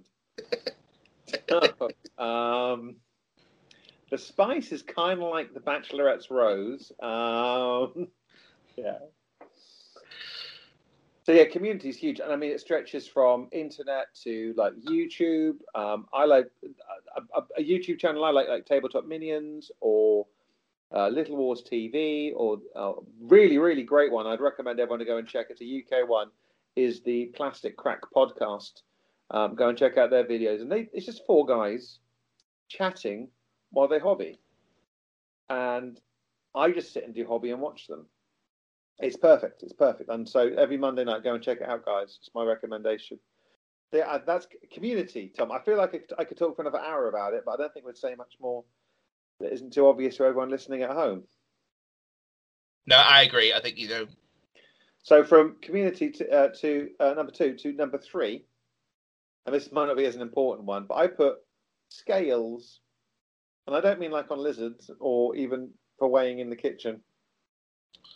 I like the fact there are so many different scales for miniature games, because it allows such variety of play. It lets you think it's a very different style of play for a skirmish warband of 4 or 5, 6 models to a huge sweeping Napoleonic 6mm to 2mm game. And you can play warships, or you can do the larger scale. Just have like 2 guys on. That range of scales lets for such different and exciting game styles. I think it's wonderful that you can have these. You haven't got to go. Okay, well, it has to be 28mm. Every single thing has to be 28mm. It's not fixed into that one scale. You can do all different kinds of sizes, and for me, I think that's a real advantage in hobbying and for types of game. I, again, in complete agreement with it. I think by playing around with scale, it allows you to sort of really explore your creativity, and it allows on a if you're playing on a micro scale, like if you're playing on 2mm or 3mm, you're not playing really with miniatures, you're playing with little blobs. But you can go, this Macedonian phalanx represents 1,000 men, and from 6 feet away, it possibly could be 1,000 men if they were 3 miles away. Yeah. And whereas, likewise, if you're playing with big 75mm figures, you might have 2, and these are 2 gladiators in an arena fighting one-on-one. That'd be great. And it also, that's what the different scale in game, as you're sort of talking from a skirmish game to a great big sweeping game. You could have something like the portable war game, which meant to be played on like a 10 by 10 or a 9 by 9 squared board. You know, you could quite easily play that game on a chessboard, and you could play everything on it from, you know, ancients to Napoleonics to World War II to the far future on a chessboard. You know, that encompasses gaming, but so does the complete Battle of Waterloo played on 50 tables that cover 100 meters, you know, at scale, with hundreds of people moving the figures around. Number 4 item on your hobby list. I like immersion. If I'm reading a history book or I'm playing a game, I just like how it can take me away from what I'm thinking about. And, you know, I can just be playing that game and I'm just thinking about the game. Yep. And sometimes I'm playing, I'm like, I'm going to win this game. I really want to win. And sometimes I'm like, I don't care. In fact, I used to have a group with my friend James. Hi, James. James Dillonley. How you doing, buddy? When we played, like, every other game, one game I'd play to win, and the next game I'd just play so it was fun. It's like, which one is this? Is this the fun one or the one I'm going to try and win? And so if it got to a chance, like, you could go and do this and try and win the game, or you can go and do this, which sounds like much more in character and a lot more fun. Orcs wouldn't do that.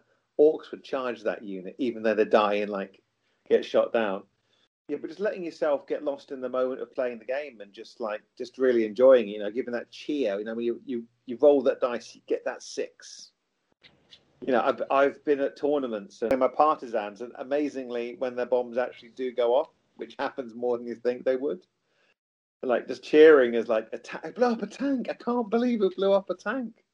I'm getting really excited that happened, you know, and just a good, for good or bad, you sort of end up cheering the dice rolls. That's a real visceral emotion you feel when you get those dice rolls.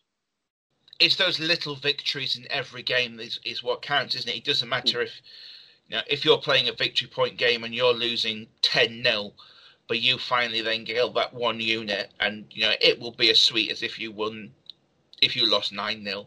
You know, or it could even be better than a win. Yeah, I know.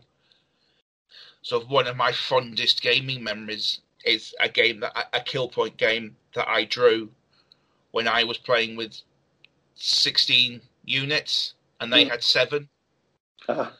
And you know it was a bolt action game. They had a Tiger. The only anti-tank I had was some anti-tank rifles, and I managed to draw that game, and it was like my fondest gaming memory. It's, you know, that drawing that game to me more than winning events. Yeah, a winning draw, as they'd say. Yeah, just. Yeah, because you go to a tournament, you play games, you know, and you don't remember every dice roll, but there will be dice rolls that I can't believe. Like, I remember playing as a tournament, it was 40k, and I remember playing against Necrons, and the guy failing the 2 leadership checks, like, and both of the units both of the units dying. You rolled like 11 and you rolled a 12, and it was like, if that hadn't happened, he would have won the game. But like, one was a draw, the other one won me the game, and it's like in the last turn, how do you roll an 11 and a 12? It's just ridiculous. But I remember how pleased I was when that happened. Like, I can't believe that just happened. I've been at the other end of that in a tournament. I would have done really, really well in a tournament if on a faux bar I'd have just rolled enough for them to go down because they were on the objective. But I rolled the 12 and they ran away. Ooh. Sorry, Tom. I was like, no. From the other side, it was really funny. But, you know, just letting yourself forget your worries, get into a game, play the game, have fun. You know, I just think, you know, just losing yourself in the moment can be wonderful. Which kind of brings me on to number 5, which I call the hobby zone. And the hobby zone is something in my head that I kind of go into when I'm hobbying, and I can't tell you if I've been hobbying for 20 minutes or an hour. It's like focused meditation where I'm just hobbying. I'm not thinking about anything else. I am just getting models done. And it's like I am consumed by the muse. The muse might be, painting a Stuart tank, but rather than the Mona Lisa. But I am in that moment I'm just hobbying, and I think that's such a healthy thing to have from a hobby. Some people get that from going fishing. They go fishing, they cast out, they're just watching that float, and they're thinking about nothing else. And they're happy as Larry, sat by the river in the rain, a cup of tea, watching a float. That works for them. For me, it's just, maybe I'm building a model, maybe I'm painting a model, but I'm just hobbying, and that's all I'm doing. No, I know for me, I think what you just said about it being like a kind of meditation, or something that I think is a really good way of putting it. I know my own mental well-being is negatively impacted if I don't have some time, at least if I've gone more than a week without doing any hobbying, I definitely feel it. And that sort of just sitting at my hobby desk, like, doesn't matter what I'm doing, I normally I'll put my headphones on, listen to a podcast or some music, and as you said, just almost zone out, doing whatever it is I'm doing. I could be snipping off and filing the edges of bases all day, so I've got enough to do an army. It doesn't really matter whatever the task I'm doing. If I'm painting, building, whatever, it just relaxes me, chills me out, and in some way it almost sort of feels like it sort of like recenters me, and it sort of just chills me out, and it is, it's my happy place, I suppose. I go away, and when I come back, I'm a better person. Definitely. Like, you all need, in the words of Chicago, everybody needs a little time away from the ones that they love. You just need time to yourself, and that's a very healthy thing to say. No, I need some time to me to do something I love and not worry about other things. Now, I'm not saying you need to do that every single night. If you're in you need to, obviously, everything in moderation. But, I try and do a little bit of hobby whenever I can. That's how I get through projects so quickly, but not at the detriment of other things. But it's just a really good thing to do, just to give yourself a little time. Yeah, and I think it doesn't matter. It doesn't have to be, a whole day at the weekend. You have to sequester yourself away. It can be sometimes, I might do it. Well, my wife's watching an episode of a TV show I don't want to watch, or I'm waiting for the pasta for dinner to boil. Me too, Tom. Me too. I should be watching Call the Midwife or something, and I'll be like, I'm going to paint Romano British while you're doing that. That's absolutely fine. Yeah, it's just 45 minutes.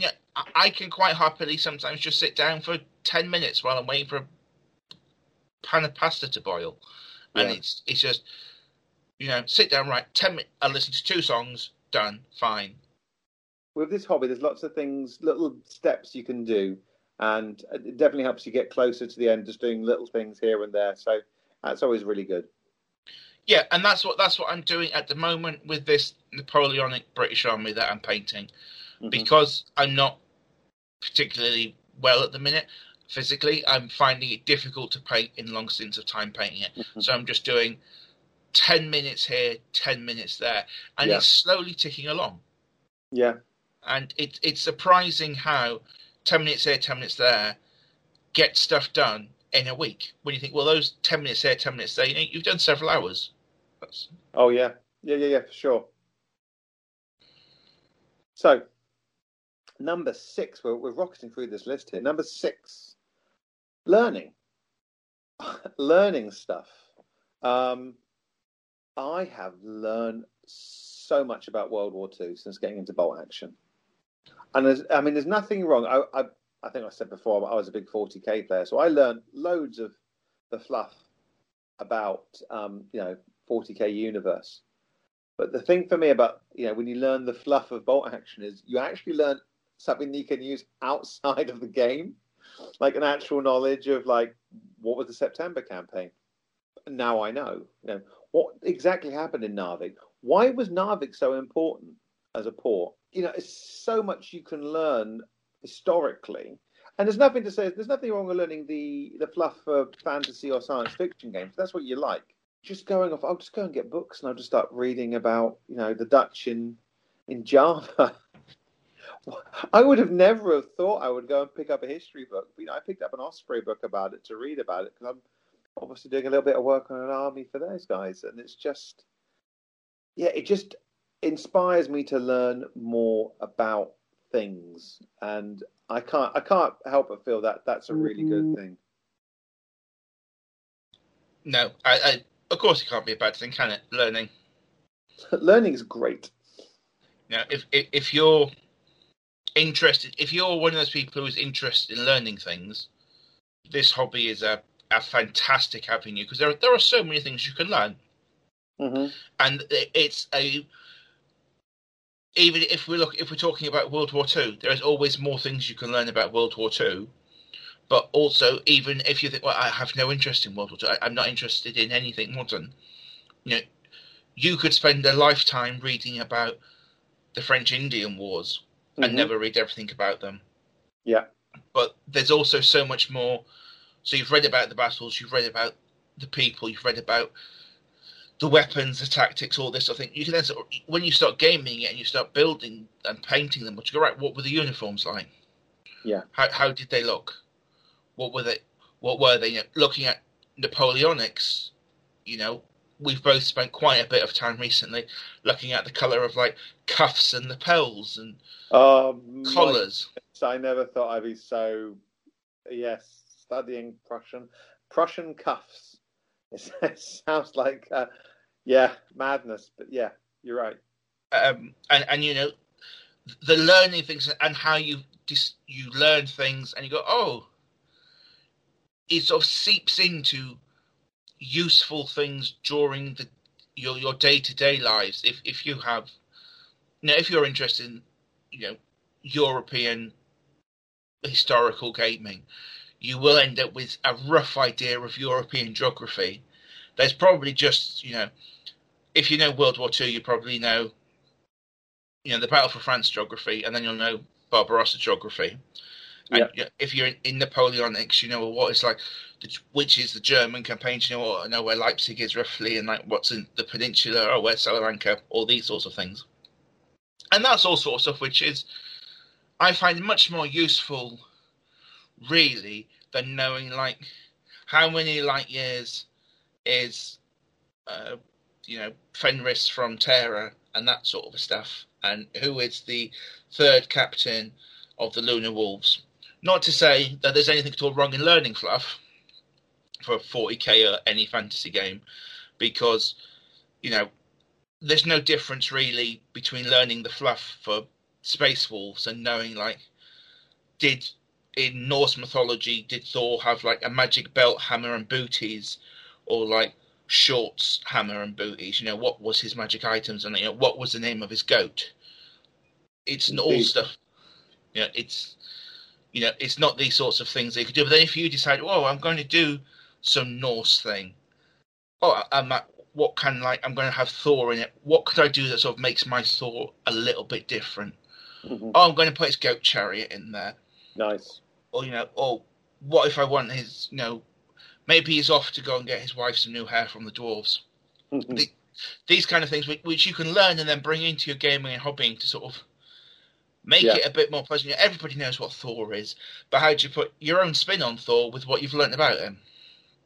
I mean, I have never had anyone ask me a question about 40k in a pub quiz, but I have lots of history questions come up in pub quizzes that I know I have learned from studying, like, from game stuff that I have learned. But it's not just learning stuff from history books. It's learning new skills and different methods of hobbying as well. Oh, yeah, because you have, there is all the different kinds of hobbying. If you're using metal, if you're using resin, and then that doesn't even include painting, a skill set you're constantly growing. I'm constantly reading and finding out new things to apply to sort of. Oh, of course, those skill sets. Is my painting as good as it was 20 years ago? No, I think personally, I'm much better than I was 20 years ago.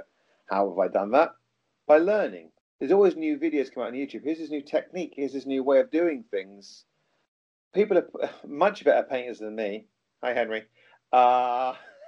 Always pushing back the boundaries of what they're doing, and we can learn from them, the professionals out there and the Golden Demon winners, and try just a little bit of that in our own hobby. Yeah, and products are coming out all the time that make it easier. Mm-hmm. What's number 7, Andy? Tournaments. Oh, yes. Tom, tournaments are great. I love tournaments. It's an excuse to go away with a group of like-minded people. We go away for a day. You get to play 3 to, if it's over 2 days, maybe 5, 6 games. You get to, before that, you get to plan your list. It gets to drive your painting and your hobby time.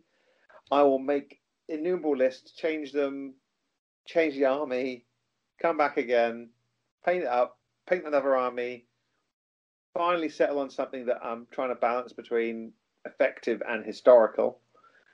And then you actually get to play the games themselves. And almost the games are kind of secondary to like just having a good time and just going. And, I tend to do okay.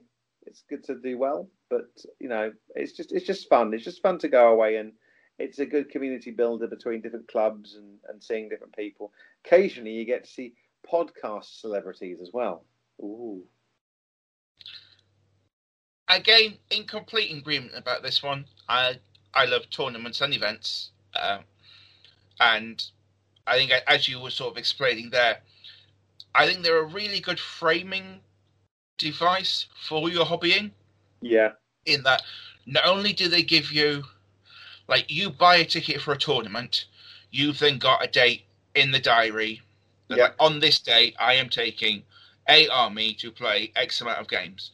So you then go, right, and you could have, that tournament could be 6 months in the future, it could be 3 months, it could be a year in the future.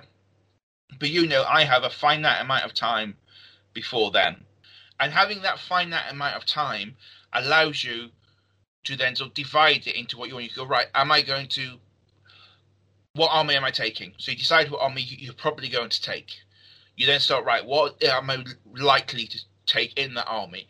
You can then, if you've got several months, you can start playing with that army and fine-tuning and playing with it and go, well, I was thinking about taking this tank, but it's garbage. I'm going to try and take this tank instead, and play around with it and have a go. You can build it, you can hobby it. If you've got more time before the event, you think, right, I'm going to use this as an opportunity to do that really weird early war cavalry army that I want to do, which will take me a long time to get the models for and paint, and I can play it and it'll be fun.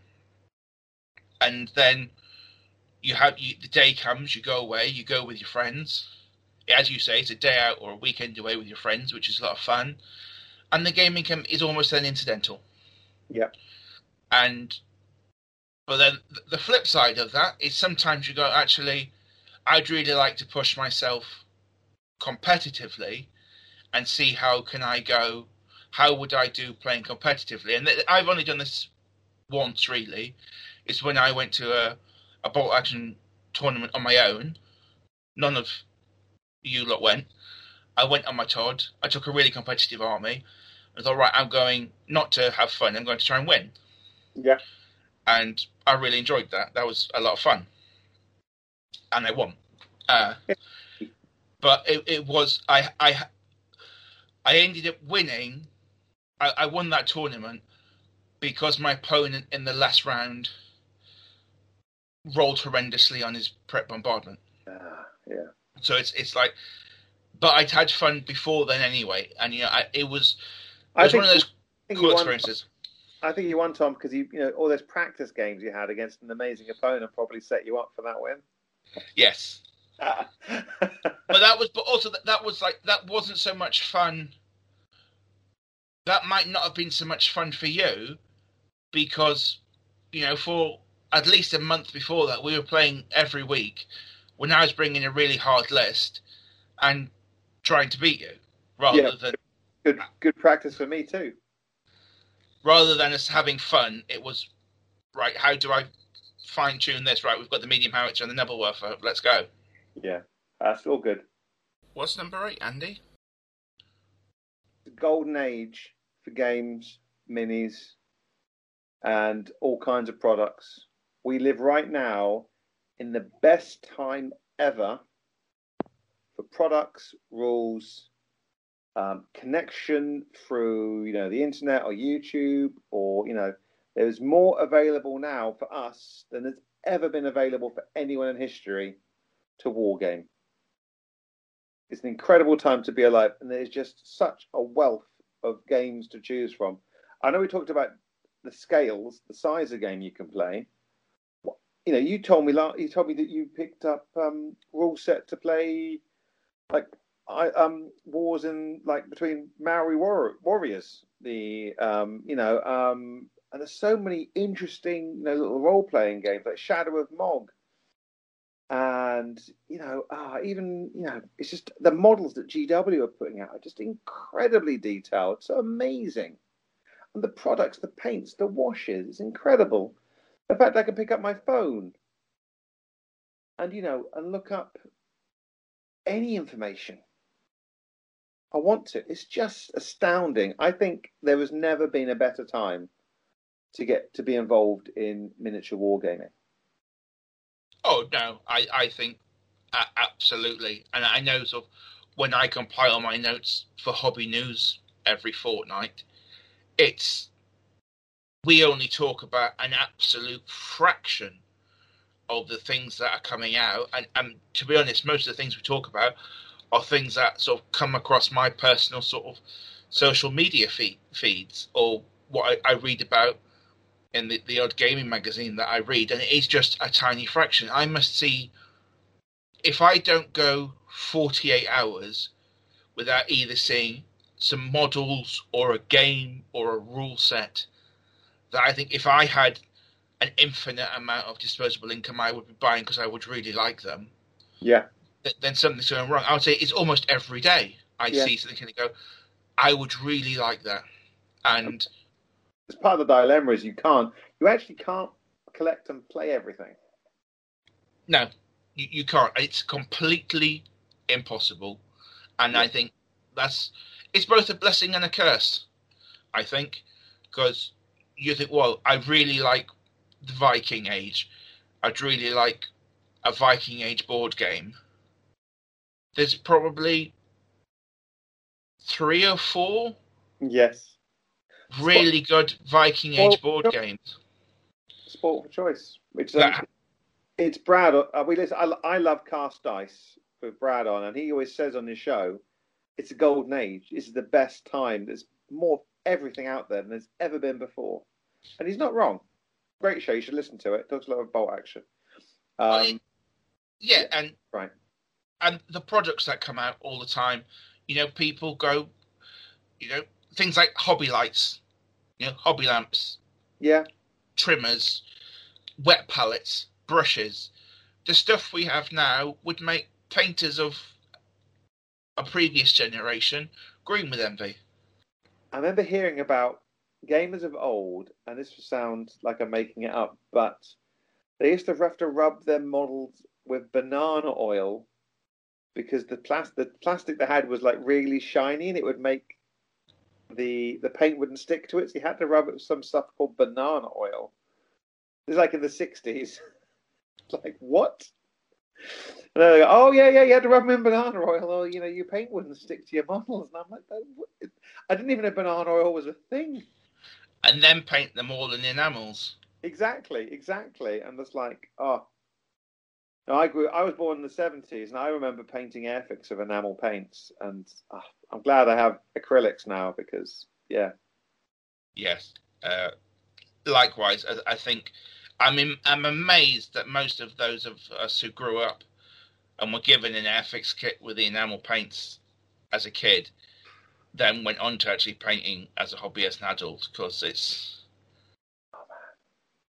says the person who's got a tray of enamel paints that he sometimes dips in. Why can't there be a good terracotta coloured in acrylic? Yes. Controversially here, Tom. Number 9. Cost. You can spend $5,000 a year on golf membership and not play a single game. That's just to get to be able to play golf. People say it's so expensive. It's so expensive. I don't think it actually is. If you are focused, and we've done this before. I've built an army for Bot Action for £19.50. You know, I've dropped a tray of drinks that cost more than that and seen nothing for it. You know, it doesn't need to be as expensive as some people perceive it to be. If you're just building what you need, open brackets, close brackets, at that time for what you're playing, you can actually build an army quite cheaply if you stay focused and look for deals. We all have a tendency to perhaps buy more than we need, and that can be a problem. But to actually get stuff on the table, the cost compared to other hobbies, I don't buy a season ticket for any football clubs or anything, but you start actually looking outside of just the hobby, and it actually isn't that expensive. No, I'm in complete agreement, and it also comes down to what kind of hobbyist you are. If you are a gamer, in the fact that you want to build an army so you can play games with it, and then you are quite happy to play games with that one army, then it's incredibly cheap. Yeah. I know, one of the best, or definitely one of the best known bolt action players in the UK. He played his same American army for years, and I'm sure I read somewhere that he played like nearly 300 games with that one army. And a bolt action army is about £100. Well, there's this deal at the moment. You can get a paratrooper, Powers army with a howitzer in it for £50, and that's all veterans. Yeah, for howitzer, and then that's £50, and you could be sorted for an army for bolt action for like £50 for like however many games you want. Yeah, like before I moved to London, I used to be very heavily involved in archery, and I would to go to my archery club, shoot once a week, and just the running costs of the miscellaneous I needed to just go and shoot once a week would cost me about £600 a year. Yeah. If I have an army and I go down to the club once a week and have a pint of lemonade, I'd be looking at about 350. Yeah. Yeah. Sometimes I surprise myself because I will and ah over like spending £10 on something, and then the next moment I'll be walking down the street and I'll pop into a well-known coffee chain and buy a large coffee and a cake and spend like £10. And I don't even think about it, and then the next minute I'm like, wow, it's £10. And I feel guilty. It's just, I don't know why I feel guilty about the model, but I don't feel so guilty about the Danish pastry and the coffee. It doesn't have to be expensive. You can make it expensive. Everyone has different incomes. I know that. But And another thing, just to go in with the cost of it as well, is you actually have something to show for it. I totally agree with you, Tom. I mean, if you the value you get from buying and painting a model, if you were to buy a cinema ticket, for example, how long is a movie these days? 2 to 3 hours. I will get more than 2 to 3 hours enjoyment out of, £15 worth of models. Yeah, because we have a club mate who painted some of the Adeptus Titanicus Titans. Oh, yeah. And he'd worked out that they were taking him about £1 an hour to paint. So if he was picking up like a Reaver, they were taking him about 30 hours to paint, and like the Warlord about 60 hours. So like the Warlord £65, the Reaver's 35 from GW themselves. So £1 an hour. That's pretty good. It's not about how taking that cinema ticket scenario. You're looking at what, a tenner an hour for? Yeah, I mean, I buy a Snickers for a king size Snickers for £1, and it doesn't last me an hour. Yeah, for sure. No, you can buy a £50 video game that takes 8 hours to complete. Yeah. So, I think hobbying in like pound in for hour out is actually, I would say, for most parts of the hobby, fantastic value. Really. And also, there's opportunity. There's some people call it opportunity cost as well. You know, you're giving up other things to paint those models and do it, but then you get access to all the positive things we've talked about previously. So if you're not going out drinking, instead of doing that, the opportunity cost is you're going to stay home and paint them. Well, then you get to go out another night and have a great game for the rest of the year.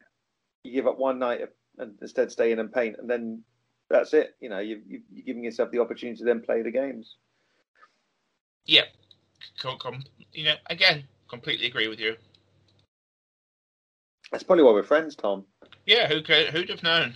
Oh, I'm going to put forward an idea. Instead of calling it the pile of shame, I want to call it the to be painted pile. What do you think? That's a really good idea. The TBP.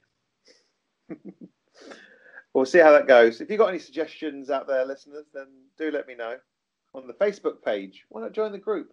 Why not subscribe on Spotify to this podcast? The final one. It never ends. This hobby never ends. You never get to the final level. You never meet the ultimate boss and go, well, that's it. It's not like a book that you can get to the end of and read the final page. If you finish an army, you could start again and paint it all over again, even better, or do it in a different scale, or a different period, or the opposing army, a different general, perhaps. No one has ever gone, well, that's it. I've painted every single army in every single scale, and there's nothing left to paint. Alexander the Great wept because there were no more countries left to conquer. Well, he never cried because he ran out of models to paint, Tom. No, and I think this is a great, way to look at the, to be painted pile. It's how I look at mine. Increasingly, really, is that since I came to accept that I am going to be building and painting models, basically until I croak it, hopefully, because I enjoy building and painting models. I hope. Yes, it's not like I don't have a list of things I want to build, and paint and have finished, and then once I've got them, it's like, right, that's it. I've got everything I want. No more hobbying for me, just gaming from now on. That's not how I work. That's not me. I will, I know at some point when I do reach the point where I've run out of space, I will look at everything clear and I will go, right, which is the worst army in this one? Right, I'm redoing that one if I want to redo it, or I'm getting rid of that one. I will do something new and replace it with something different. That's I happily sell armies that I'm not using. I have no qualms about selling off models and armies that I've painted and I don't use anymore. I know people say never sell models you've painted, but I'm of a different opinion. I'm like, no, sans regrets, Tom. If you're not playing with them, you don't like them anymore, sell them, buy a new set, paint them up. Yeah, and we're talking about new things coming out all the time. If you've got an army that's made out of slightly fugly sculpts, and then some new amazing ones come out, and you go, oh, I don't really like these early war British I've got. I don't like these 8th Army models I've got. They're a bit, and then some amazing 8th Army models come out, and you go, I really like those. Yeah. Do that again. Yeah. And there's always, the route I've gone down with bolt action. Once you've got all the main armies, go weird. I started weird. Unfortunately, it was a mistake. But yeah. Go Dutch. Go Abyssinian. Yeah. Why not?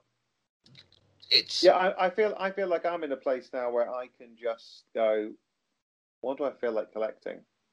What do I feel like painting? Go on to Austrians? Do I want to do Portuguese? I don't know. I'll choose one. I might still do Prussians. I might, the world's my oyster, as it were, to use a cliche. And there's all like 3D printing's come along now. This kind of fits with the golden age of gaming, as well as this. But you can get obscure tanks. You can do obscure armies now that you couldn't do before. You can just your imagination for what you want to collect it can be anything. you could do anything out there. Yeah, I think amazing. if you can do, if it's researchable what you're doing, we already, the technology already exists for it to not be too difficult to do what you want to do, no matter what it is, as long as you actually know what it is you need. Yeah. If you know, right, this is the tank that was there, right? What was that tank? What did it look like in its vaguest regards? Right, this is it, right? So the way things are going, I imagine it in 5, definitely 10 years' time, 3D printing, 3D modeling, that sort of thing will blow us out of the water for what's already available now. It's going to be a whole nother level of incredible. Like only today did I see it. I've been looking for a Japanese heavy mortar, which no one seems to make. I found the STL file from somewhere, so I contacted Oil Drum Industries, asked if they would be able to print it for me. Got that. It's being printed for me as we speak. Lovely. And so, that's sort of, you don't even have to find the models now. If you can find someone who, companies that will print you things, or, new companies that are starting up all the time offering prints. It's just. And it's rule sets as well. You got war games. I feel like I can go back onto the golden age rather than it never ends as a hobby. But, there's rule sets. You can find any period and you can find games for it, So your hobby does not have to be limited to just one game, just one time, just one scale. You never have to worry about finishing. It just goes on forever. And for me, that's wonderful. Some other people might find that terrifying to think, I can't collect everything. Just, it frees me up to feel like I can collect anything I want and paint anything I want. Yeah, it's not like we're into classic rock, which has to end on, January 1st, 1990. We can. I think new things are always going to come out. New things are always. We are always going to be hobbying. Something new is always going to come out, and it always gives us something to be interested in, or to chase, or to see, and be excited about. We have a section called Hobby News because I'm excited to see what new things are coming. Yeah, like Stargrave's coming out, and the science fiction games have existed before. It's not the first science fiction game, but I'm really excited to see what Joe's done and try out and play the game. It's going to be so much fun. Yeah. Well, I think that's a fantastic list. I think if I'd have come up with a list of 10 things, I don't think really there'd have been any differences. I think everything you thought of is exactly how I think of it as well. Good. Who'd have guessed we'd end up doing a podcast together? And controversially, we agree on lots of things. Not everything, but most things. Anything else you want to add, Tom? No, Andy, thank you. I think we've covered everything that I would say really in detail. I think I could go into a great more detail about what I think the mental health well-being and the aspects of hobbying, but that's probably maybe a conversation we could have at a later date, or possibly for a bonus episode. I think that'd be a good thing to talk about, Tom. Excellent. If you've listened to this and you've enjoyed it, any questions about any things we've raised in this conversation, then please do get in contact with us for our Facebook group. Thanks, everyone. Talk to you soon. Good night. Night, Tom.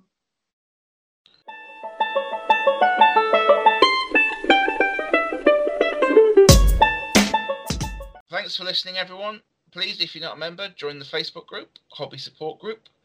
If you listen to us on Spotify, subscribe or drop us a 5-star review on iTunes.